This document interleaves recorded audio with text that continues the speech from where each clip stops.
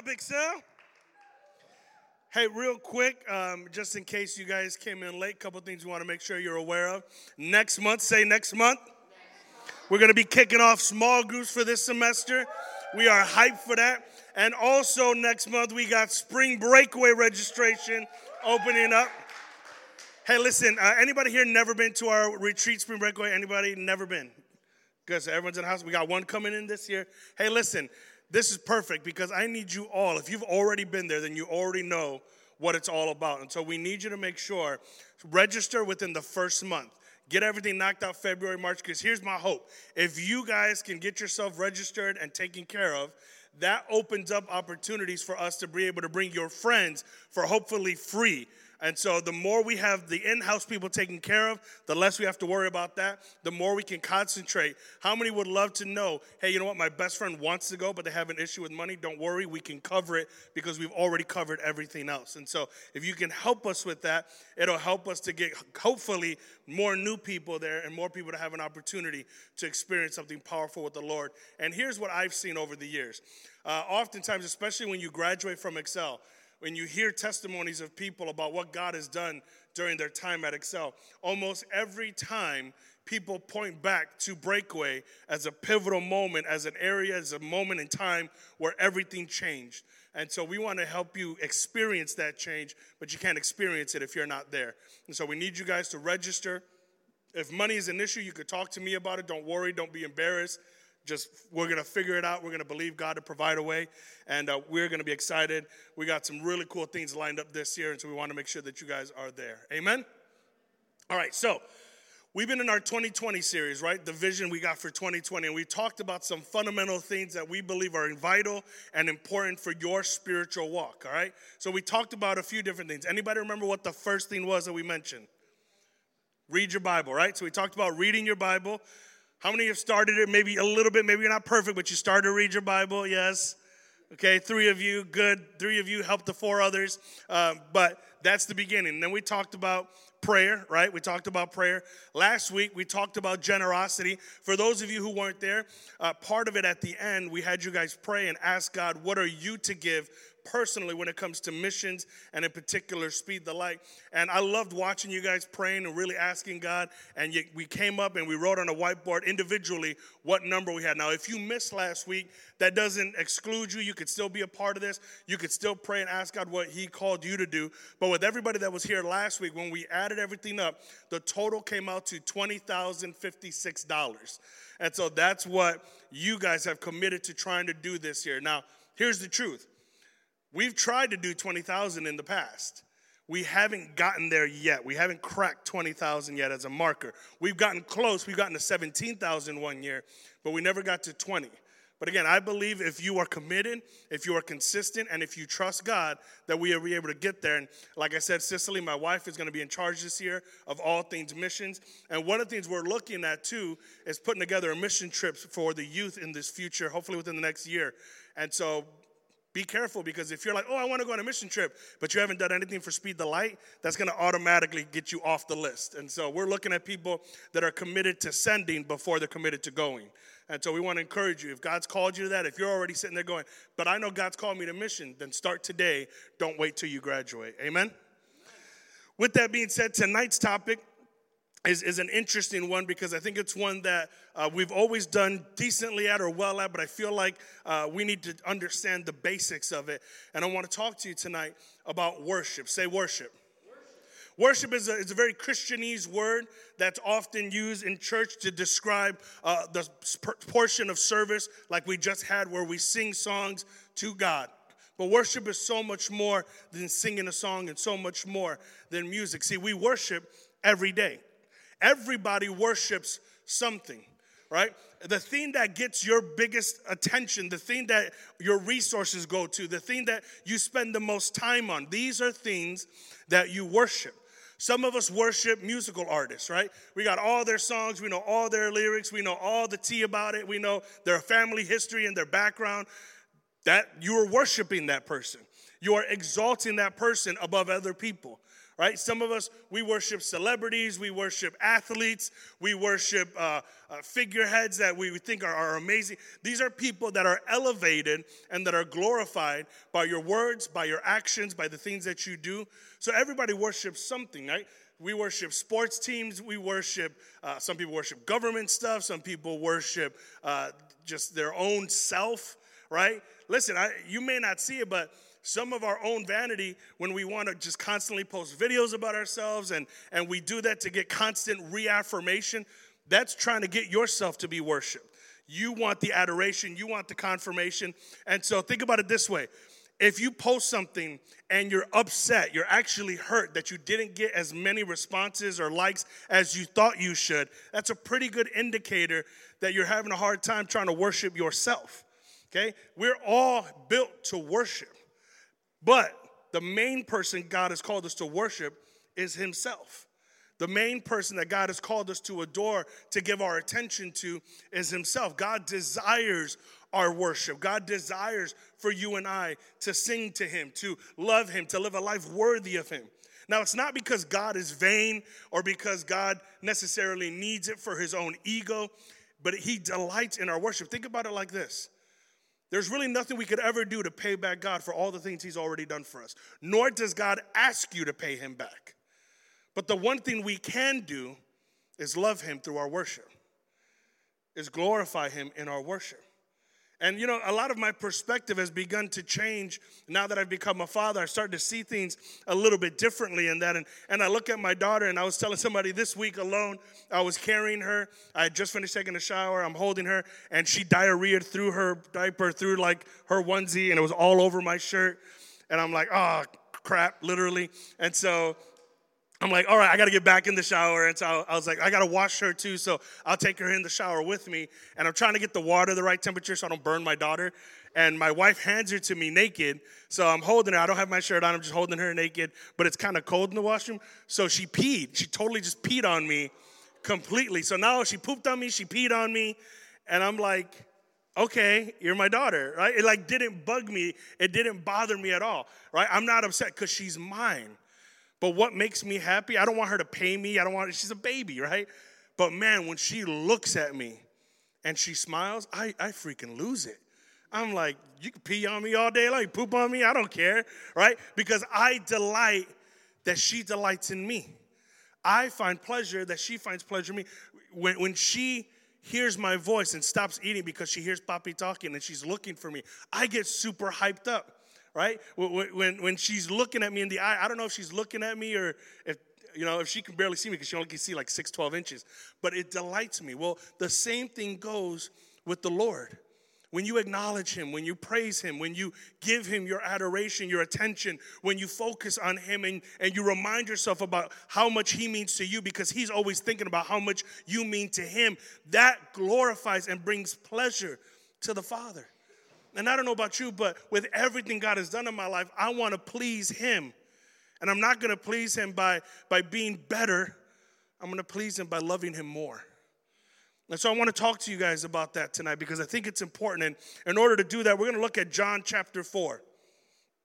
John chapter 4, there's a story here about Jesus and a Samaritan woman. Jesus was on away with his disciples. The disciples decided to go get lunch. Jesus decides to go change a life. And he meets with this woman, a Samaritan woman, by a well. And there's a whole long story with that. Basically, for those of you who are new to your Bible, Samaritans were considered half-bloods. They weren't pure Jewish people. They were Jewish people who had settled in an area of Samaria and had intermingled and married with people who weren't Jewish, who worshiped foreign gods. And so Jewish people considered them to be tainted, considered them to be unclean. They wouldn't have anything to do with them. As a matter of fact, if a Jewish person absolutely had to walk through Samaria before they went into Jerusalem, they would take their shoes off and knock the dust off their shoes so that they wouldn't bring filthy dirt from Samaria into Jerusalem. Like, that's the level of hatred they had for these people. And so for Jesus, a Jewish man of this time, to go and have a conversation with a woman, let alone a Samaritan woman, this was a pretty big thing. This was not usual. This is kind of an unheard of type of thing. And yet Jesus has this conversation with her. And when you look at the story, you can see she was an outcast even among her own people. And so he has this great conversation with her where basically he reads her mail. He tells her everything that's going on in her life. And she's thrown away. And she's like, this dude, it's kind of creepy. Maybe he's a prophet. And in that moment, she kind of asks him a theological question. And if you look at verse 19, you'll kind of see what's going on. Chapter 4, verse 19 through 20. She goes, sir, the woman said, you must be a prophet, right? You just read my mail. You just told me everything that's going on in my life. So tell me, why is it that you Jews insist that Jerusalem is the only place to worship, while we Samaritans claim it is here in Mount Gerizim where our ancestors worship? Okay? So she's asking them this theological question. Well, you guys say we're supposed to worship over there, but our people believe we're supposed to worship here. So what's the deal with that? And essentially she's asking, well, what's the right way to worship God? Is it in Jerusalem where your people worship? Is it here where my people worship? And that's a question I want us to consider tonight. What's the right way to worship God? Is it at church or alone in my room? Is it through Hillsong, Bethel? Is it through Stephen Furtick's church? Or is it singing old hymnals and opening up a hymnal book and singing How Great Thou Art? Should worship be slow and heartfelt? Should it be loud and joyful? Should we clap our hands and jump, or should we be reverent and silent? Like, what's the right way to worship? And the thing is, I don't believe that any of those questions really matters when it comes to understanding the heart and what God is looking for in worship. Because all of those are just simply examples of worship. They are not worship in and of themselves. See, one of the mistakes we make is we limit worship to music and to the 20 minutes we spend at the beginning of a service, and we assume that is worship. And so in order for me to worship, I have to put music on and sing along to the song, and then I am worshiping. And you'll see as we go through the remainder of the service that that's not what worship is. That is a form of worship. It's kind of the same way if you were to say that art is only painting. Right? Art is so much more than one form of art, right? You have people like Diana who sculpts. Is that not an art, right? You have people who draw. You have people who paint. You have people who graffiti. You have people who do music. All of those are art. They're all different forms of art, but they're all art. Well, in the same way, worship has many different forms that it can be presented in. Right? It's not just music. Music is simply a form of worship, and it's one of the forms that we choose to do on a regular basis here collectively when we worship together. But be careful in assuming that that's the only way you worship. Right? It's more than just that, and if you limit worship to music, then you really limit your heart and what it's doing to adore God. What really matters is not how you worship, but it's the heart behind your worship. As a matter of fact, Jesus, he kind of dismisses her question. Listen to what he says in verse 21 through 24. Jesus replied, believe me, dear woman, the time is coming where it will no longer matter whether you worship the Father on this mountain or in Jerusalem. Right? Her question was, should we do it on this mountain or should we do it in Jerusalem? And Jesus says, guess what? It's not even going to matter. You're asking the wrong question. Okay, he goes on to say, you Samaritans know very little about the one you worship, while we Jews know all about him. For salvation comes through the Jews. But the time is coming, indeed it's here now, when true worshipers will worship the Father in spirit and in truth. In other words, he's saying, listen, there's going to come a moment where the real ones are going to worship God in spirit and in truth, not in location. Okay? There's going to come a time when the true worshipers will worship the Father in spirit and in truth. The Father is looking for those who will worship him that way. For God is spirit, so those who worship him must worship him in spirit and in truth. I think it's interesting that verse, Jesus mentions that God looks for worshipers. Think about it. Even in that time that we had in that one type of worship where we're singing along, as we were all standing in this room, God was looking, and he was trying to see where the real one's at. Yeah, some of you, you're just standing there respectfully, but just waiting for the music to end. That's not a real one. Some of you, you're singing, but there's nothing really behind what your words are. You're not a real one. Like God sees through your action. God sees through what's going on. You might fool everybody in this room, and many have. But understand that God is very specifically looking. He's not just noticing. Sometimes you just notice something, but there's a difference between, I noticed that, versus, man, I'm looking for it now. And God is saying, listen, I'm looking for the real ones in the room. I'm looking for the ones that are really worshiping me, and I'm going to notice the fake ones. And I'm going to notice the one. So here's the deal. You can be respectful and you can be nice and God not care about your worship because it's not real. You could stand up and you could follow the bouncing ball and the lyrics and say all the right words, and God will see your heart and go, yeah, but it's not real, right? It reminds you of one time in high school, there was this R&B love album. I used to love R&B because I was all about the ladies, right? So this is R&B love album, and I had got it before a lot of people had it. And back in the day when you got a CD, they had lyrics on them, right? Because we just didn't have internet like that. And so I remember I took the lyrics and I wrote down the lyrics in the notebook, and I was going around to different girls at school, and I was like, hey, man, check this out. I wrote this song. And I would show them the song, and they're like, oh, my God, that song is so good. I'm like, I know, right? And I would sing, and they think it was all dope. And months later, when the song would come out on the radio, they'd come up to me like, oh, my God, you lied. I'm like, it's months ago. I didn't even remember what I lied about. And I'm not going to tell them myself. I'm like, what do you mean I lied? Which one are you talking about?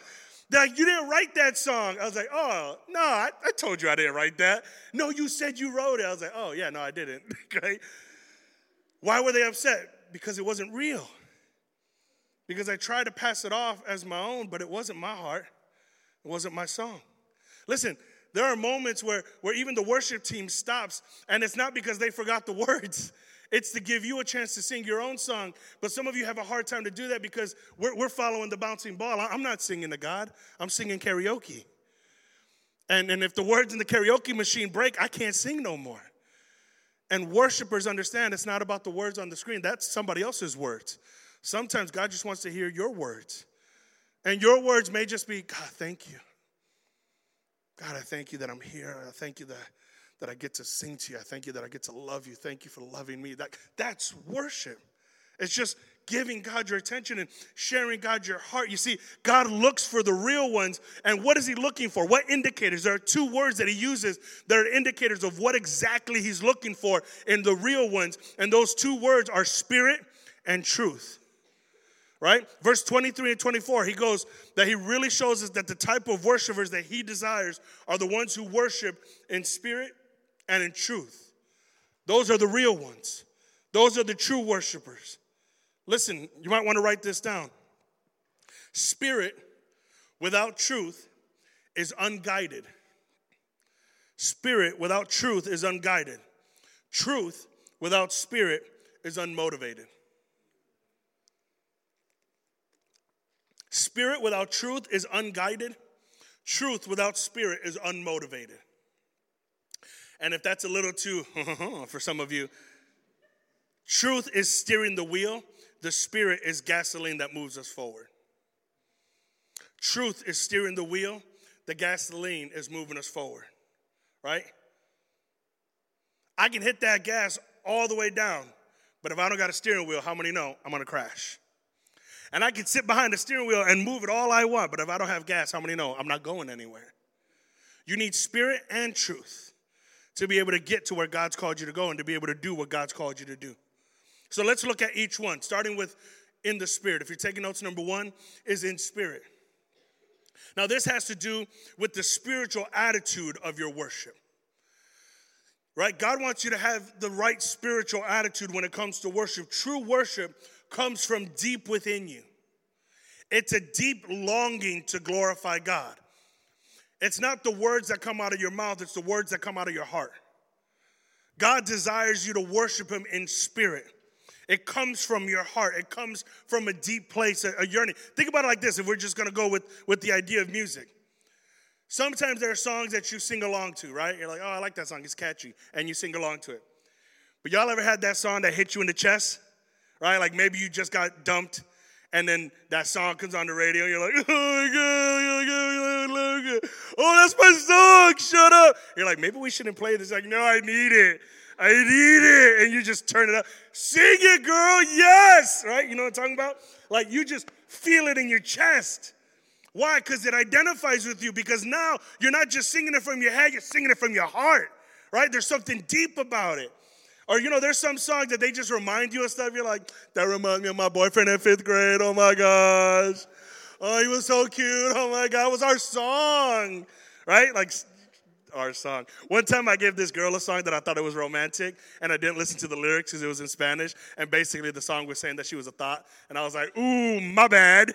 I did not realize that that's what that song said, right? So we got to be careful. There are some songs that we hear it in our head, but you understand there's something when you hear it in your heart, right? That's when you're like feeling it. And y'all ever been in a car when a song that you're feeling goes on, and maybe you and your homies are in the car, and that song hits, and everybody just starts singing it? Y'all sound horrible, but y'all don't care. Somebody throws up their phone, you start recording it. You think it's so much fun, everyone's watching, you like, skip. Like, that sounded bad, right? But you don't care. Why? Because, man, this is it. Well, listen, there's no difference in worship.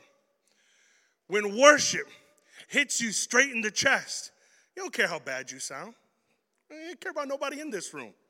When worship comes from a real place, that's why sometimes you'll see people fall on their knees. That's why you'll see people lift up hands. That's why you see people jump. That's why you see people cry. Because it gets to them at a place that goes beyond their mind, and it gets right into their spirit. And God's saying, that's the kind of worship I want to see. I want to see the real worship, the one that comes from a deeper longing, that comes from your heart. Singing a song about God doesn't really mean anything. People can sing about God or to God and not really care about what they're saying. And God notices that. But listen, Matthew chapter 15, verse 7 through 9. This might hurt some of y'all, so you may want to close your eyes and not hear this part. But listen, what does he say? You hypocrites. I mean, he ain't even sugarcoating this, right? He's like, you are full of it. You hypocrites. Isaiah was right when he prophesied about you. What does he say? These people honor me with their lips, but their hearts are far from me.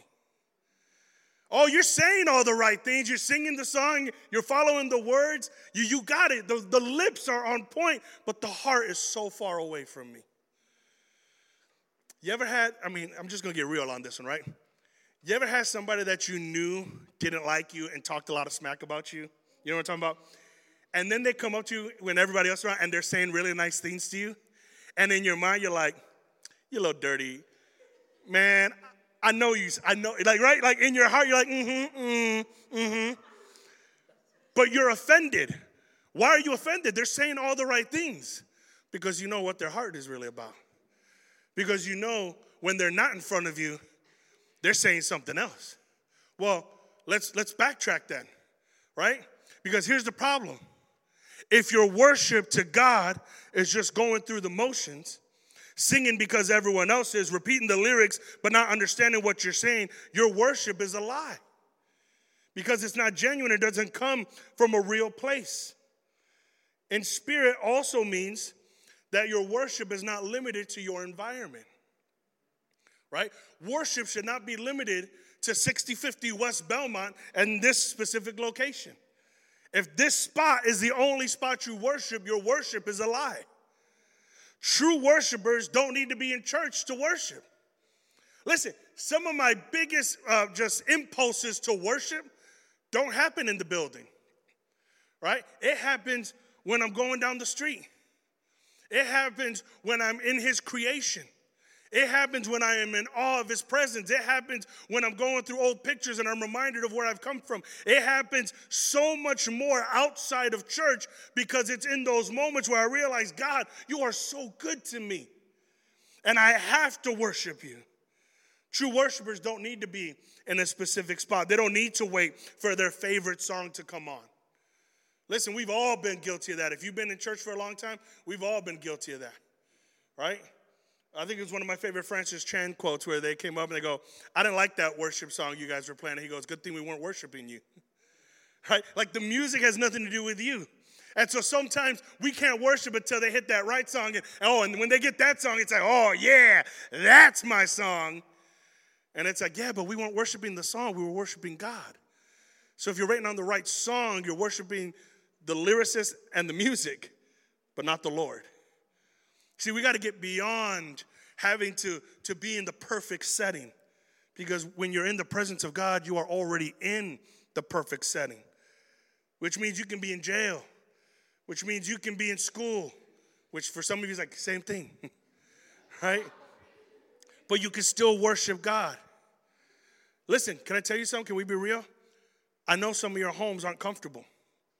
I know some of your houses are difficult. I know some of your families are hard to put up with. I know you got issues in a lot of them. And I know many of you would rather be anywhere else but at home. But can I tell you something? Even in that environment, you can worship God. And you can change the atmosphere of your heart. And maybe later that'll change the atmosphere of your home. But you got to understand, with God with you, you can worship anywhere. You're not limited to location. Why? Because you don't worship in location. That was her argument. Do we worship on this mountain or do we worship in Jerusalem? And God says you worship in spirit. Which means anywhere you are, I am. And anywhere we are, we can worship. Any location you find yourself. True worshipers worship God in their spirit. They know that he deserves worship. Listen, 1 Chronicles 16:29 says, give the Lord the glory he deserves. Bring your offering and come into his presence. Worship the Lord in all his holy splendor. I've said this before, but it's important to understand. When it comes to the worship that we give God, you have to also take into the fact that we owe it to him. He deserves to be worshiped. So how you feel about it really doesn't matter. So a lot of times we come into the service and it's time to worship, but you had a bad day or you just got into a fight with your family or you just had an issue with somebody in this room and you got some sort of drama weighing on your heart. So when you come in, you don't feel like singing. You just don't feel like worshiping. But listen to me. The two most important times to worship are when you feel like it and when you don't. Right? That's when you got to worship. You can't wait for that right feeling. Why? Because God deserves to be worshiped whether you feel good or not. And can I tell you something? When I've chosen to worship in spite of my feelings, it changed my feelings. Right? Think about it like this. Who works a job? Anybody got a job? Okay. Any kids got a job? All the adults are like, yeah. Any students got a job? Nancy, you got a job? Oh, we got to get you a job. You got a job? Where you work at? Who? Funtopia? That sounds like a great made-up job. I work at Funtopia. Oh, that's so cool. I work at Laughtown. Okay, so let's say you worked 40 hours, right? What do you do at Funtopia? I monitor children. Okay, crazy already. You monitor children. So let's say you worked 40 hours, kids spit up on you. These ain't even your kids, so you don't like that. Kids are not paying attention to you. Boss is getting on your back. You've worked long hours. You still got to go home and do homework. You got all this stuff going on. And then you go to get your check. And the manager goes, you know what, bro, I just had a bad week. And I know you came for your check, but it's not a good time. Why don't you come next week? I'll give you your check. How many know? You're going to be like, nah, bro, pay me. Pay me. I don't care what kind of week you had. I don't care about your life. Give me my money, right? Everybody in this room knows why. Because I deserve that. Well, why should God be any different? Well, you know, God, you didn't do too good of a job this week, God. So come back next week. We'll see how you do. And God's like, excuse me? You still alive, right? There's still breath in your lungs? Shut up and worship me and stop playing games. But listen, we get so caught up in our emotions that we forget that even in the midst of worship, it begins to change your heart. Why? Because he deserves it, right? When you worship in spirit, we're to bring our worship into his presence. And where the presence of the Lord is, listen, 1 Corinthians 6, verse 19, the first half of it says, don't you realize that your body is the temple of the Holy Spirit who lives in you and was given to you by God? You do not belong to yourself. So we can worship God anywhere and in all situations and on all occasions as long as it comes from our spirit. Please understand this. Don't do it just because everybody else is doing it. Do it because it comes from your heart. And if you're sitting there going, well, my heart's not right, well, get it right and worship God. Listen, there are times where my heart's not right and I don't feel like worshiping, but I push through and worship anyways. And in the middle of worship, God begins to shift my heart. Right? Some of us go, well, it's okay for me not to worship right now because I'm not in a good place. Well, get in a good place. Right? That's like saying, well, I shouldn't go to the gym because I'm not in shape. That's why you go. Like, that's the whole point. And so you got to be able to get past the excuses and understand, listen, it's not about me. At the end of the day, Lord, it's still about you. And I understand this, that when I push myself to the side and put God as a priority, guess what God does? He lifts me up with him. But here's the deal. You can't just be worshiping in spirit and not be guided by truth. So if you're taking notes, the second thing is this. God requires not just spiritual worship, but truth. Truth. Why? The Bible says that Jesus Christ is truth. So he requires that we worship him in truth. Well, what does that mean? That means living and speaking what is true. Being the people who God called us to be. Listen, God wants those who worship him to be true about their worship, right? To be genuine in who they are. It would be like if I was at a Bears game, right? I'm teaching my daughter already that we don't like Packers fans, right? So I'm at a Bears-Packers game. And some of y'all are with me. We're having a good time. And we look over, and there's a Packers fan. He's got a Aaron Rodgers jersey and a dusty old cheesehead thing on, looking all ugly. But the Bears are killing it this year for whatever reason, right? God shined upon us. And so we're winning. We're doing good. And at halftime, we got a big lead. And suddenly, after halftime, oh boy, took off the Aaron Rodgers jersey, puts on a Bears Khalil Mack jersey, takes the cheesehead off, and be like, yeah, go Bears. How many of y'all be like, nope, go put your other jersey back on, you little false flagger. Don't play that game. You ain't a real fan, right? We'd be offended. No, now I'm a fan because they're winning. Get out of here. Like, go back on, get out of here. We would understand that. Here's the deal. Some of us got two jerseys that we wear. We wear one jersey outside of these walls, and then we're like, oh, it's Thursday, better put my other jersey on. I got to put my God jersey on. Because, we're going to be with all the church folks, and I don't want people to notice that I'm on the other team. And then we show up, and we lift up our hands, and we follow all the things, and God's going, yeah, but that's not real.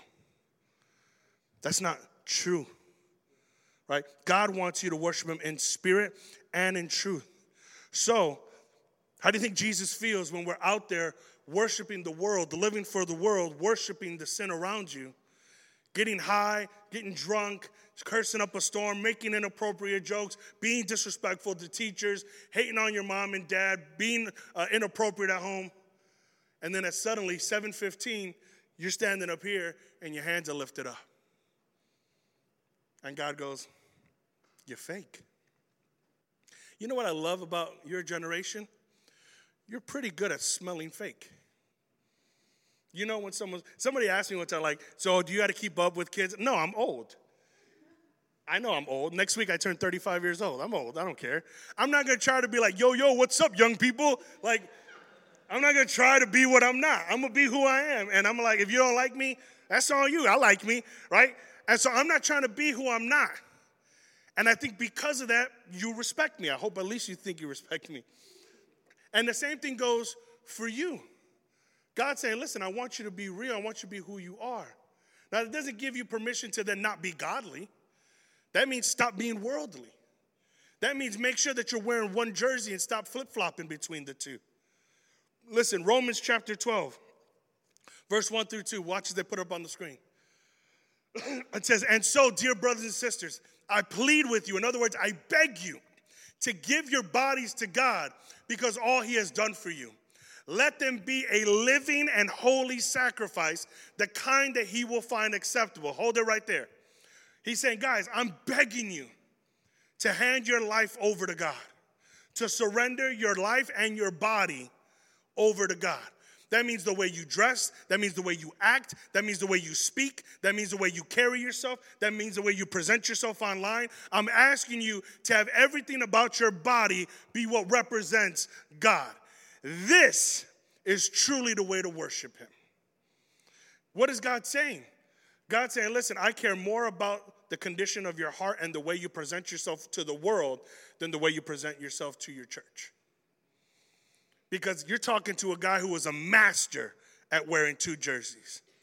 I even had two names.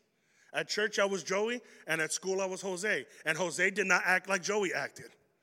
There were two different people. You know when it started getting weird? When Jose's friends started meeting Joey's friends.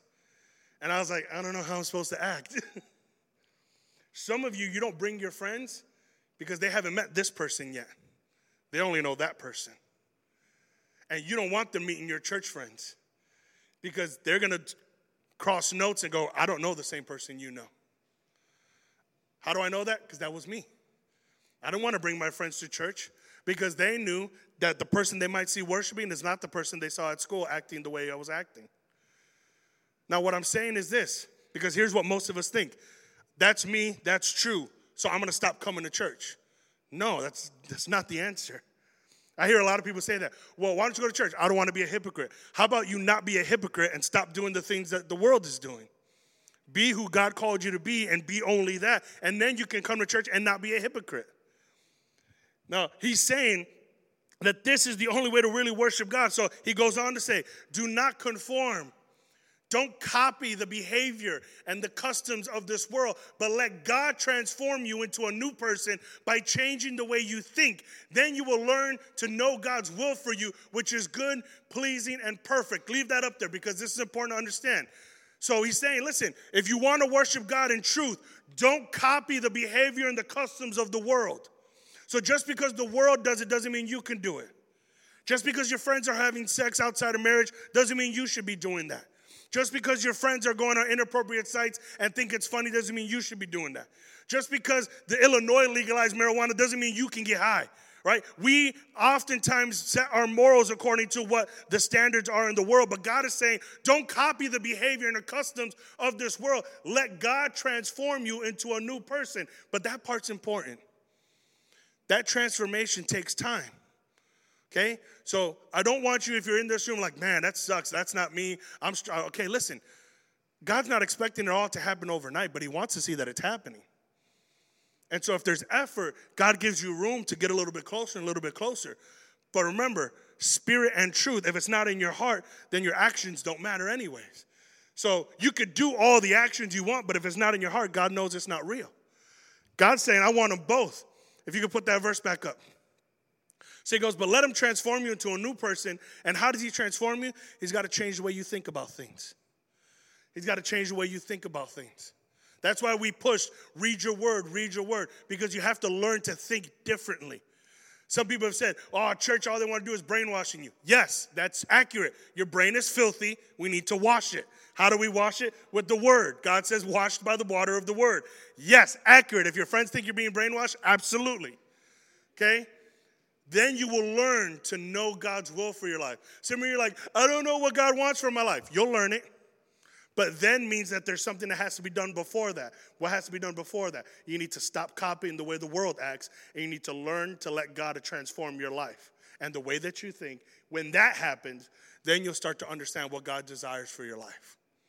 Then you'll start to know what God wants you to do when you grow up. Then you'll start to know who God wants you to be with. Then you'll start to know how God wants you to act. And that way is going to be perfect and pleasing to God, which results in what? Worship. That's why it's hard to worship God when there's unchecked sin in our lives. Because deep down we know that we're not right with God. And we know that our worship isn't true. But notice that the scripture doesn't say, so if you're lying, stop worshiping. But it encourages us to submit our lives to God. Allow him to change our hearts and minds so that the worship we offer in our song is pleasing to God. And the third thing is this. God asks you to worship in spirit. God asks you to worship in truth. But the combination of the two is what's important. Spirit and truth. When you worship with spirit and truth, you will begin to experience new levels of God's power. In Acts chapter 16, we find an example of this. Here, Paul and his companion Silas, they came across a demon-possessed girl who worked for some dudes as a fortune teller, right? This girl kept following Paul and Silas and actually started getting to annoy Paul. And eventually Paul was like, dude, I'm fed up. And he cast the demon out of this woman. Her masters, because she was a slave, were really upset because it was that demon that was allowing her to tell fortunes. And when he cast the demon out, suddenly she couldn't do what they needed her to do, and they were losing out on money. And so they gathered around and they brought a crowd and they brought this whole crowd around them. And the Roman soldiers saw all the commotion that they were trying to start with Paul and Silas. So the Roman soldiers arrested them, had them beaten, and then thrown in jail. This ain't county jail, by the way. This ain't like that, a nice little jumpsuit and a meal, right? This is Roman jail where basically they got beaten within an inch of their life and they got chained up in a dungeon. Not a good day. Probably one of the harder days. But I want you to notice what they did in jail. Acts 16, 25 through 30. It says, around midnight, Paul and Silas were praying and singing hymns to God. And the other prisoners were listening. Let me pause right there. When you worship God with spirit and truth, people notice. And people start to listen. Here they are in a horrible situation, falsely accused, thrown in jail. They could be angry at God. They could be like, God, what happened? We're just trying to honor you. We just tried to do a good thing. And instead, they're praying to him and they're worshiping him in song. Suddenly, there was a massive earthquake and the prison was shaken to its foundations. All the doors immediately flew open and the chains of the prisoner fell off. The jailer woke up to see the prison doors wide open. He assumed the prisoners had escaped, so he drew his sword to kill himself. Let me pause right there. You got to understand, in Roman culture, that the prison guard is in charge of the lives of the prisoners. And if a prisoner escaped on his watch, in order to make up for that, they would take the guard's life. Okay? So this is a serious thing for the guard. He understands, if they get away, I'm dead, so I might as well kill myself instead of how they're going to torture and kill me. You got to remember, the Romans were experts at torture. Like, they were amazing at it. They perfected the art of torturing and causing immense amount of pain in humanity. So he thought, it's better for me to kill myself. So he drew his sword to kill himself, right? But Paul shouted to him, stop, don't kill yourself. We are all here. Think about that. Here's Paul's chance to leave, his chance to get out of there, right? In his heart, he goes, we were worshiping God and the chains fell off. This is my chance to leave. And a lot of times, here's what happens. We worship God and we experience this freedom in God. And it's like, now it's my chance to leave everything behind. But listen to what happens, right?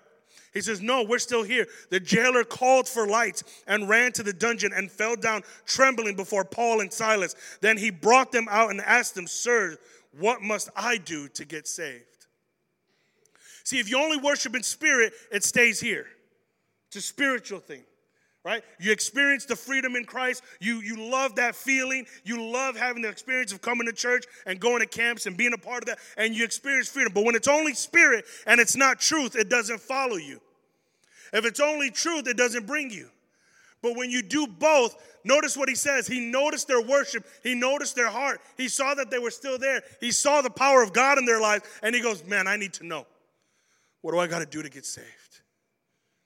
Worship team, if you can help me out. Listen, some of you, you've been trying really hard to see your friends come to God. I'm going to tell you one of the easiest ways to start that happening is when you learn to worship God in spirit and truth. When it comes from a deep place in your heart and it's followed up by actions in your life, when those two things line up and people start to see real, people start to desire real. When people see real, they desire real. When people see that you are who you say you are, when they see that God works in your life, when they see that there's something different about you than everybody else, you'll start hearing those questions. So, what do I got to do to get right with God? What do I got to do to get saved? I would even go as far to say, if no one's ever asked you that, if no one's ever come to you asking you about your relationship with God, then it's either not coming from a place of the Spirit or it's not true. Those two things are broken, one of those. When you have them both, people will notice. And it's not something you have to show off, it's something you are. You're not showing off who you are, you're just being who you are.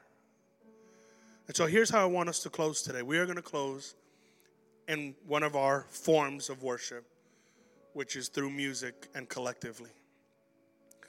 But I'm hoping that as we get ready to do this, there's a little bit of a change in your approach.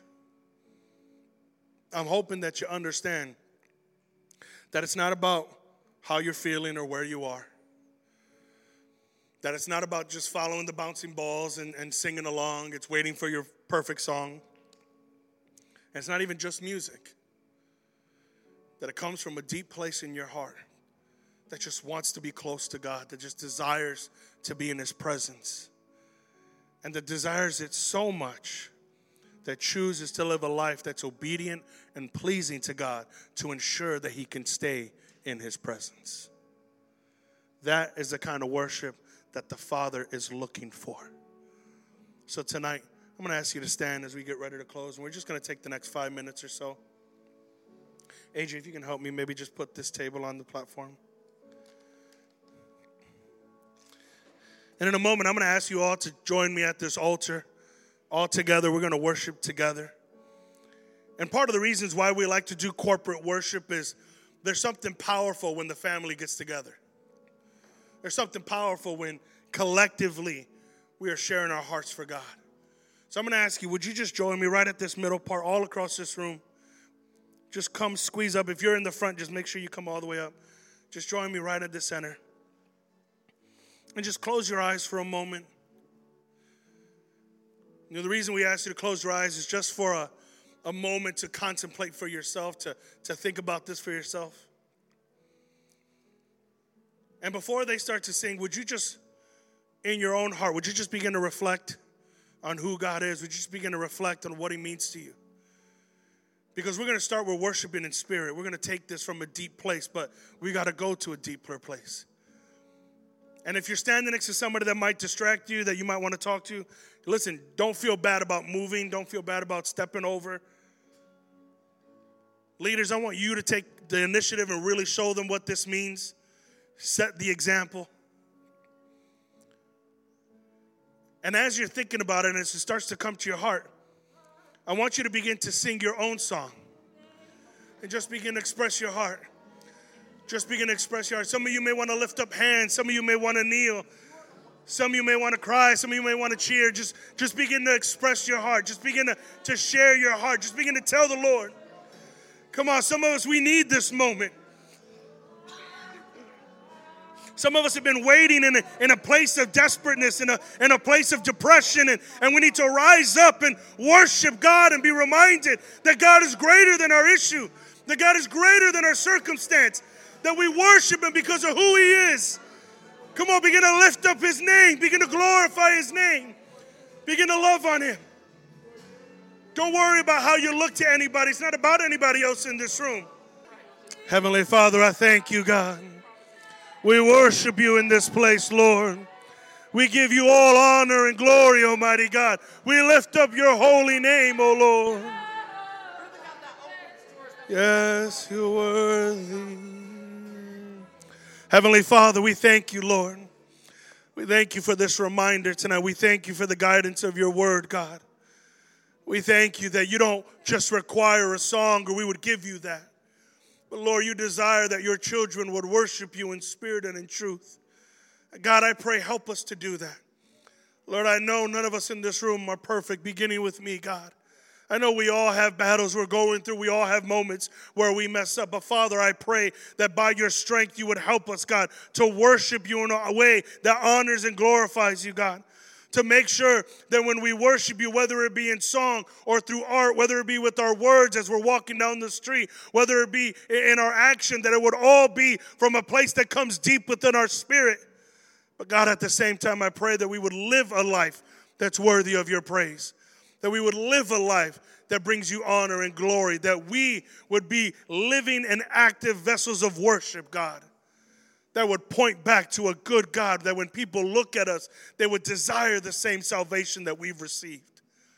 Lord, I pray that our lives would be the greatest evangelism tool we have, that it would bring honor and glory to your name, because we represent you everywhere, not just in this room. So, Father, help us. Help us to look more like you and less like ourselves. Lord, help us to represent you in every arena and in every way. We pray this all in Jesus' mighty name. And everybody said? Amen. Everybody said? Amen. Amen. Can you give God a hand clap of praise real quick?